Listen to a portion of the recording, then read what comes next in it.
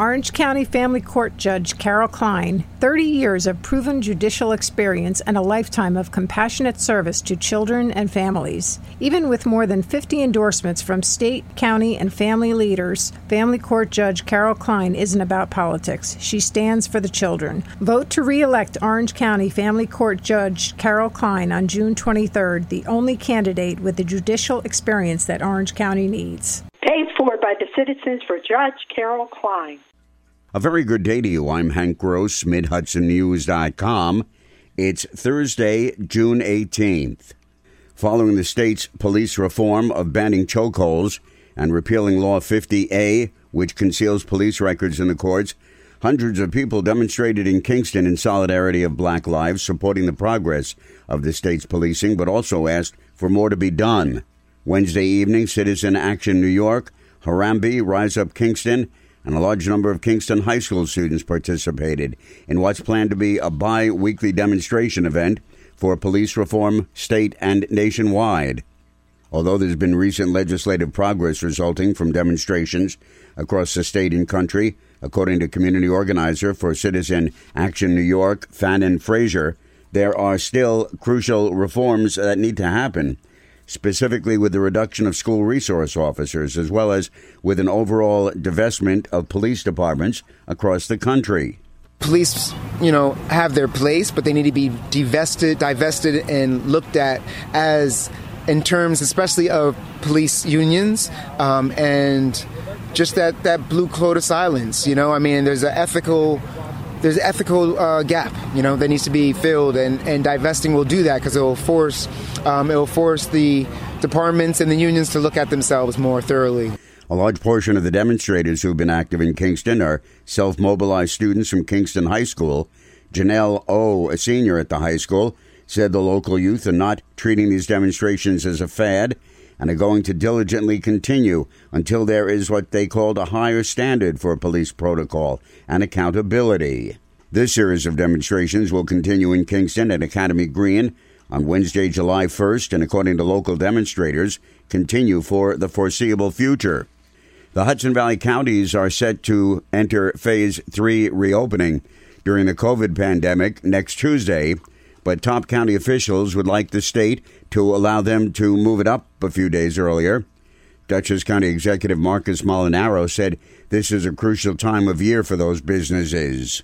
We believe that advancing to Phase 3 on Saturday would enable, certainly just obviously the logic is to allow businesses, in particular restaurants, to be able to benefit from an additional weekend. This is a very critical time for that industry. Phase 3 will allow restaurants to reopen indoor dining, but at 50% capacity. This Sunday is Father's Day, which would typically be a busy day for dining out with family. A mural depicting what some perceive to be a black woman harvesting a field is causing a stir in Red Hook. The painting, which has been on the side of a privately owned building in the village for more than 20 years, is offensive to the Northern Dutchess NAACP and others.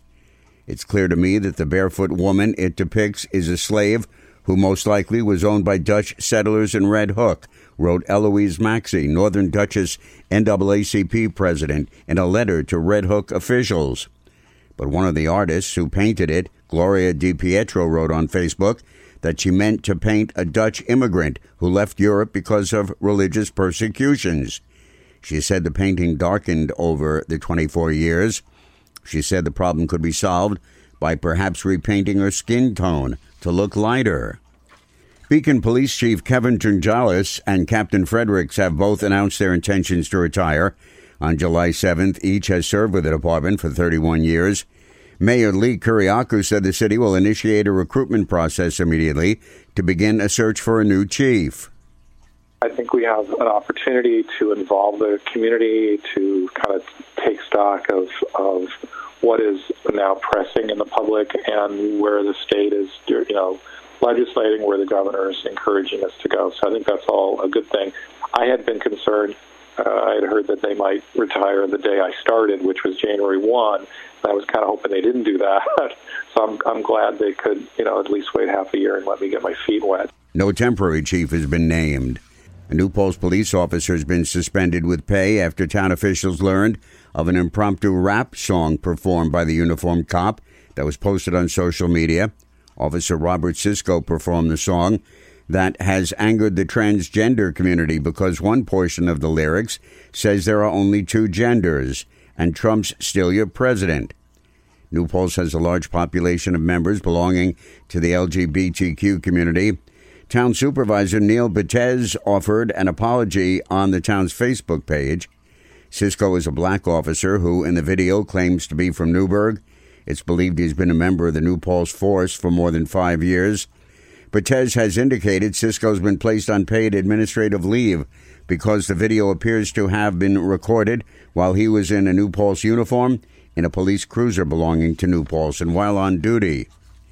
The Ulster County Sheriff's Office has arrested a Centerville, Tennessee man as a fugitive from justice. The Sheriff's Office received information about a registered sex offender from Tennessee who was wanted for 3 separate warrants of arrest for failure to register as a sex offender. It's alleged that 27-year-old Wiley Tibbs Jr. was staying in a residence on Clay Hill Road in Wawarsing and other residents in the area since early June. He was located and taken into custody in Ellenville. I'm Hank Gross, MidHudsonNews.com.